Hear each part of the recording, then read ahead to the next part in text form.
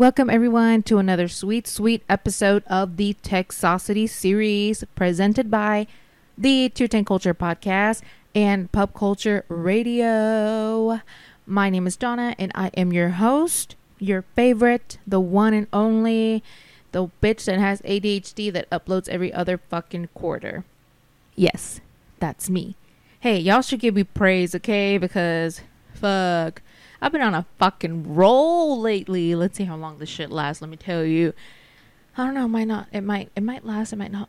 This is an interesting episode or an interesting case that I had not heard in my life. If you guys do not follow me on Instagram, I posted a couple of weeks ago that I had picked up a book at HEB. You know, I was on the line and then they have the magazine section, right? And I was like, let's see what the fuck.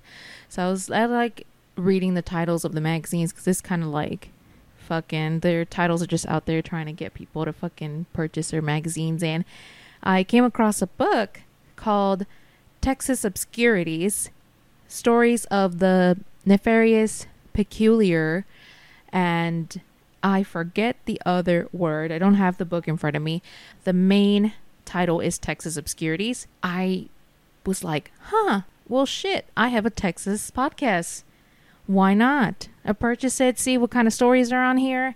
And I came across a story about the Slocum Massacre of 1910. I was like, what the fuck? What is this? Like, I've never heard of this. And I was like, well, how the fuck didn't we not learn this in school? Like, even at UTSA, because I went to UTSA, class of 2016, even though I graduated 2017, but that's a different story. I had Texas history as one of my basics, and even then, we didn't fucking learn about this shit, right? The book is by E.R. Bills. He is just an amazing author. I have another book that I bought from him, and it's Texas Oblivion. And it captures stories of disappearances, mysteries, and murders. So I'm very excited to start reading about that one. According to the story in his book, the Texas State Historical Association Handbook on Slocum shows how the town got its name and its first post office in 1898 and totally just skips to 1914. It says that the town had 2 general stores and approximately only 45 residents. Why isn't this massacre on that handbook? Oh yeah, because white people, that's why. So the Slocum Massacre that happened in East Texas in 1910 was one of the worst genocide attempts in Texas. And the reason behind it, let me tell you, kitty cats, it was stupid. No fucking reason, pretty much. So let's get into this. So Slocum, Texas, for those who don't know, is located in Anderson County within the Palestine, Texas micropolitan area. In 2018, the community had a population of 198. It's basically a ghost town. Back in 1910, though, the residents of Slocum, Texas were predominantly African American, with many owning businesses in the area as well. So the story goes that a white man stepped into the town to collect a debt from a well-regarded black citizen. There seemed to have been a dispute between them, and the white man had so much resentment towards him and the whole situation. He was like, fuck this dude. A road construction foreman at the time put an African American in charge of road improvements, and Jim Sperger, a prominent white man, was livid as fuck. Sperger was agitated, and rumors, of course, began to spread. Rumors of African Americans threatening white citizens and plans to riot against them. These rumors worked up the local white population into a panic and a frenzy. Y'all, I was about ready to just go ballistic right now. There is a flying roach. I would have been totally fine if it was just one that was just running up and down. But that shit had wings, and I was like, fuck no. Anyways, yes. So these rumors worked up the local white people around the area. Like, they were in a panic. They didn't know what to do, so they wanted to be the first ones to attack. So on July 29th, 1910, these white people, they went crazy. Cray. I mean, blood was shed all over this town.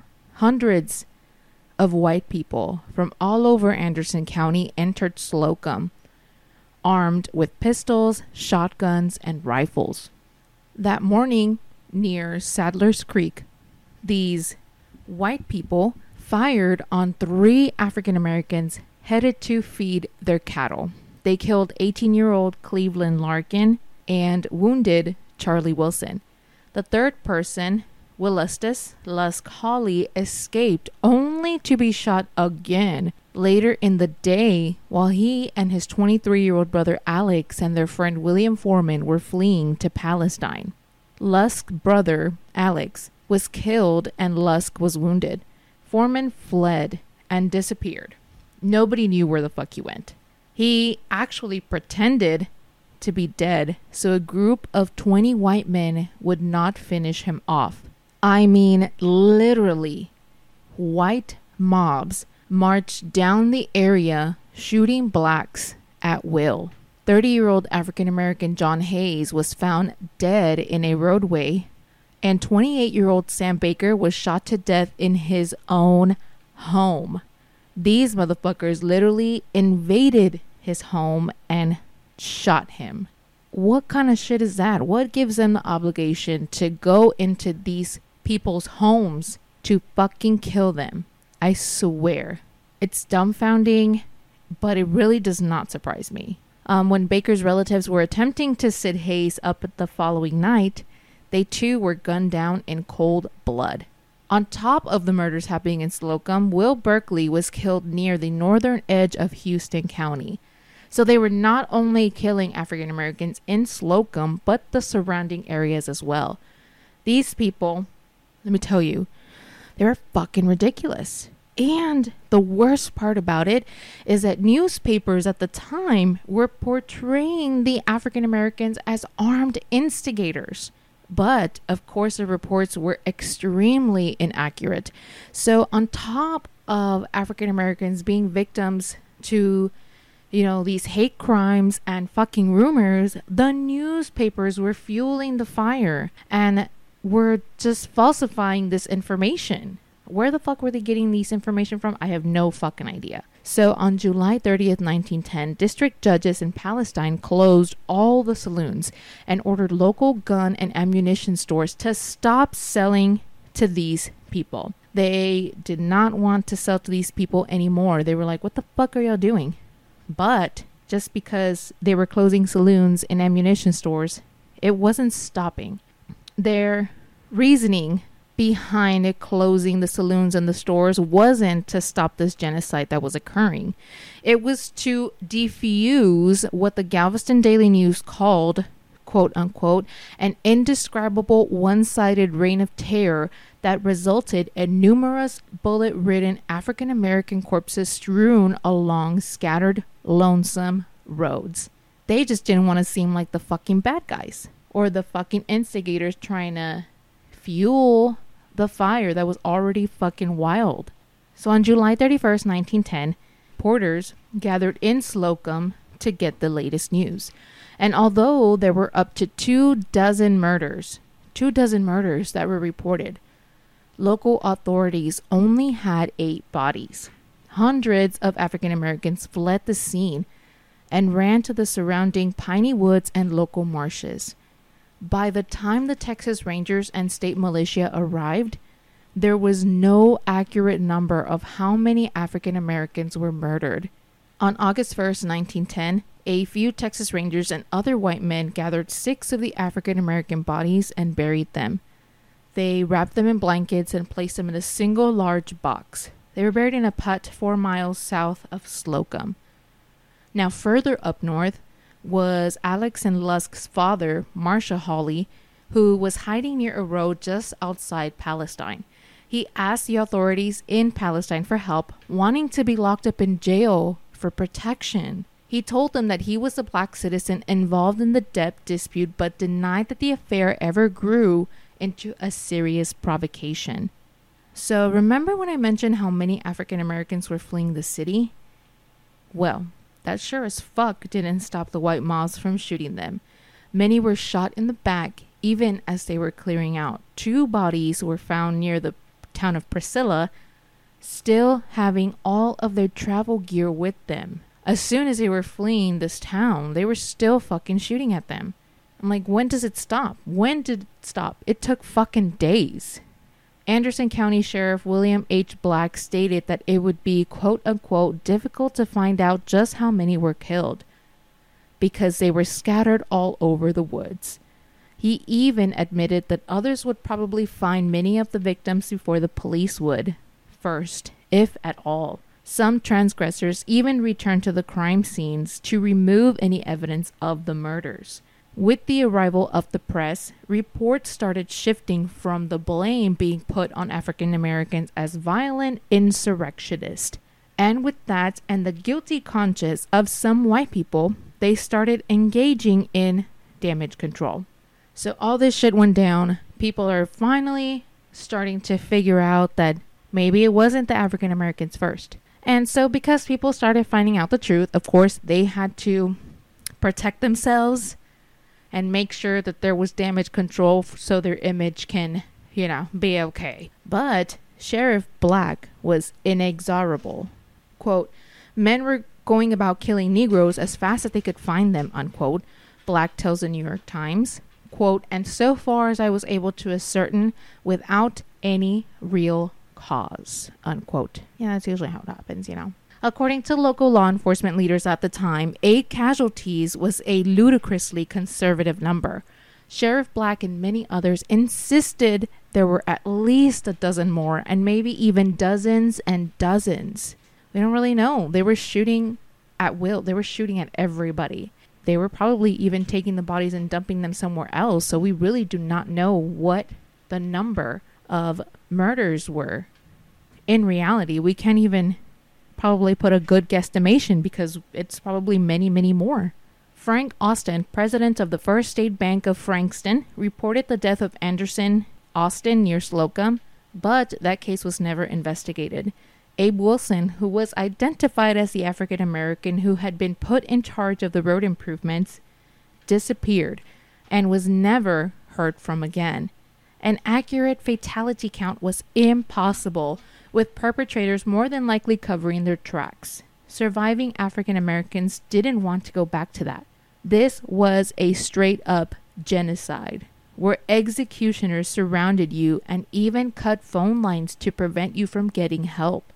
They were seriously like, fuck y'all ain't going nowhere. Nobody's gonna fucking help you. And of course, the Texas Rangers and the state militia didn't really do shit. They just made it safe enough for the surviving African Americans to get their belongings and get the fuck out. The fact that they were run out of their fucking homes, run out of their businesses. Why? For no fucking reason. So weeks after following the massacre, the African American population made a mass exodus, leaving homes, properties, and personal connections to the land and the community. We're going to get into the grand jury, so I need to catch my breath. This roach thing really hyped me up. At the initial grand jury hearing, every remaining Slocum resident was subpoenaed to appear in court. Many refused to testify and were arrested for that.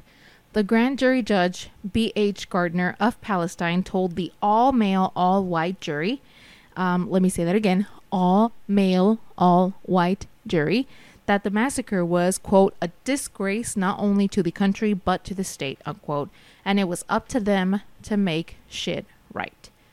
According to the Palestine Daily Herald, on August 2nd, 1910, Judge Gardner said that even if there had been rumors to threats, quote, on the part of any number of Negroes to do violence to white persons, it would not justify anybody to take the law into their own hands, unquote.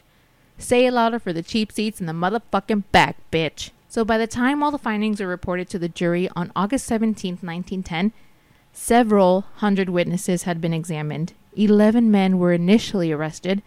7 were indicted. And there were only accused in the murders of 5 of the identified victims. Not even on the 8 bodies they found. It was only 5 of the identified victims. Defendants Reagan McKenzie, T.W. Bailey, and Morgan Henry were released without being charged. Why? I don't fucking know. So Jim Sperger, remember the sick fuck who started all this shit? Yeah, well, he was indicted in 2 cases. B.J. Jenkins in 4 cases, and Isam Garner and Andrew Kirkwood in 3 cases. The 7th indicted man was not arrested nor named. Only Kirkwood was immediately granted bail. No charges were filed for the killings of John Hayes, Alex Hawley, or Anderson Austin, or the disappearances of Abe Wilson, William Foreman, and many, many others. After all of these indictments, Judge Gardner was really sus about having the trial in Anderson County and decided to move the trial to Harris County. But unfortunately, the indictments received no fucking interest or justice in Harris County. They were like, fuck this shit, we ain't even dealing with it, bye. On May 4th, 1911, another judge, Judge Morris, actually petitioned the Travis County Court of Criminal Appeals to grant bail for the remaining defendants, and it was granted. Of course, because they're fucking white. Eventually, all those charged were released, and none of the indictments were ever prosecuted. Of course they won't. Yeah. Slocum was slowly taken over by the whites, with many of them repurposing all the properties and belongings that African Americans left behind. According to recent demographic statistics, most of the cities around Slocum have significant African American populations that average around 20%. Grapelands is 35%, Rusk is 30%, and Palestine and Altos are 25%. Slocum's African American population is just under 7. Later on April 24th, 1929, a tornado rolled through Slocum and destroyed many properties in the town and killing 7 people. Many organizations across East Texas raised money for the town's recovery. This event would unfortunately overshadow this genocide, and the event is largely forgotten and conspicuously ignored today. How do you ignore that? It's like people saying that the Holocaust wasn't real, it didn't happen. But how is this conspicuously ignored? If it was the other way around, if it was true that African Americans run a predominantly white town and did that, it would be all over the fucking history books. We would be talking about it. We like to turn the other cheek and not even bother with it. Fuck no, this is why I made this case. There has been no official investigation since then to determine the accurate number of victims of the Slocum Massacre.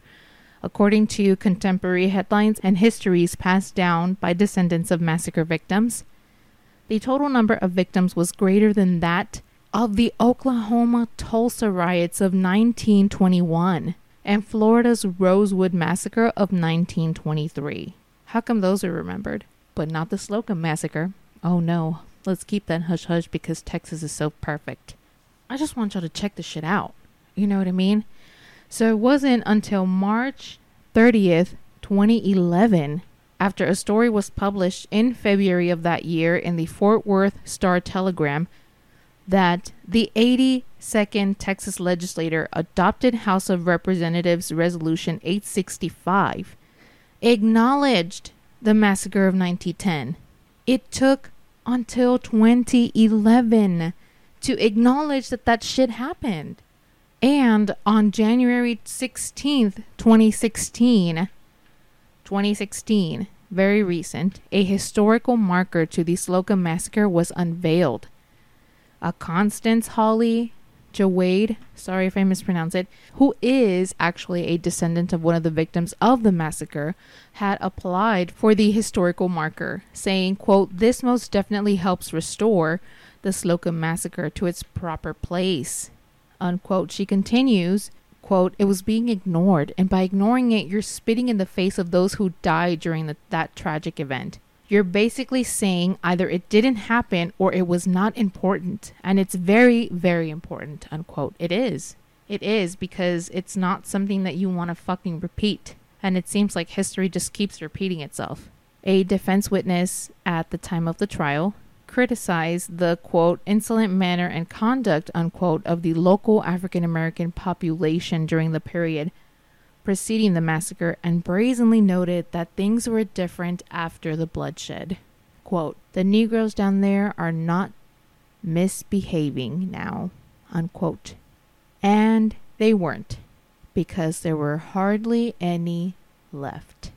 What a tragic event. Seriously. 2022 marks the 111th year of the Slocum Massacre, and I feel like this should be more widely known because it's a historical point in time, and it's something that we have to remember, and we can't let it be forgotten, or we mentioned conspicuously ignored.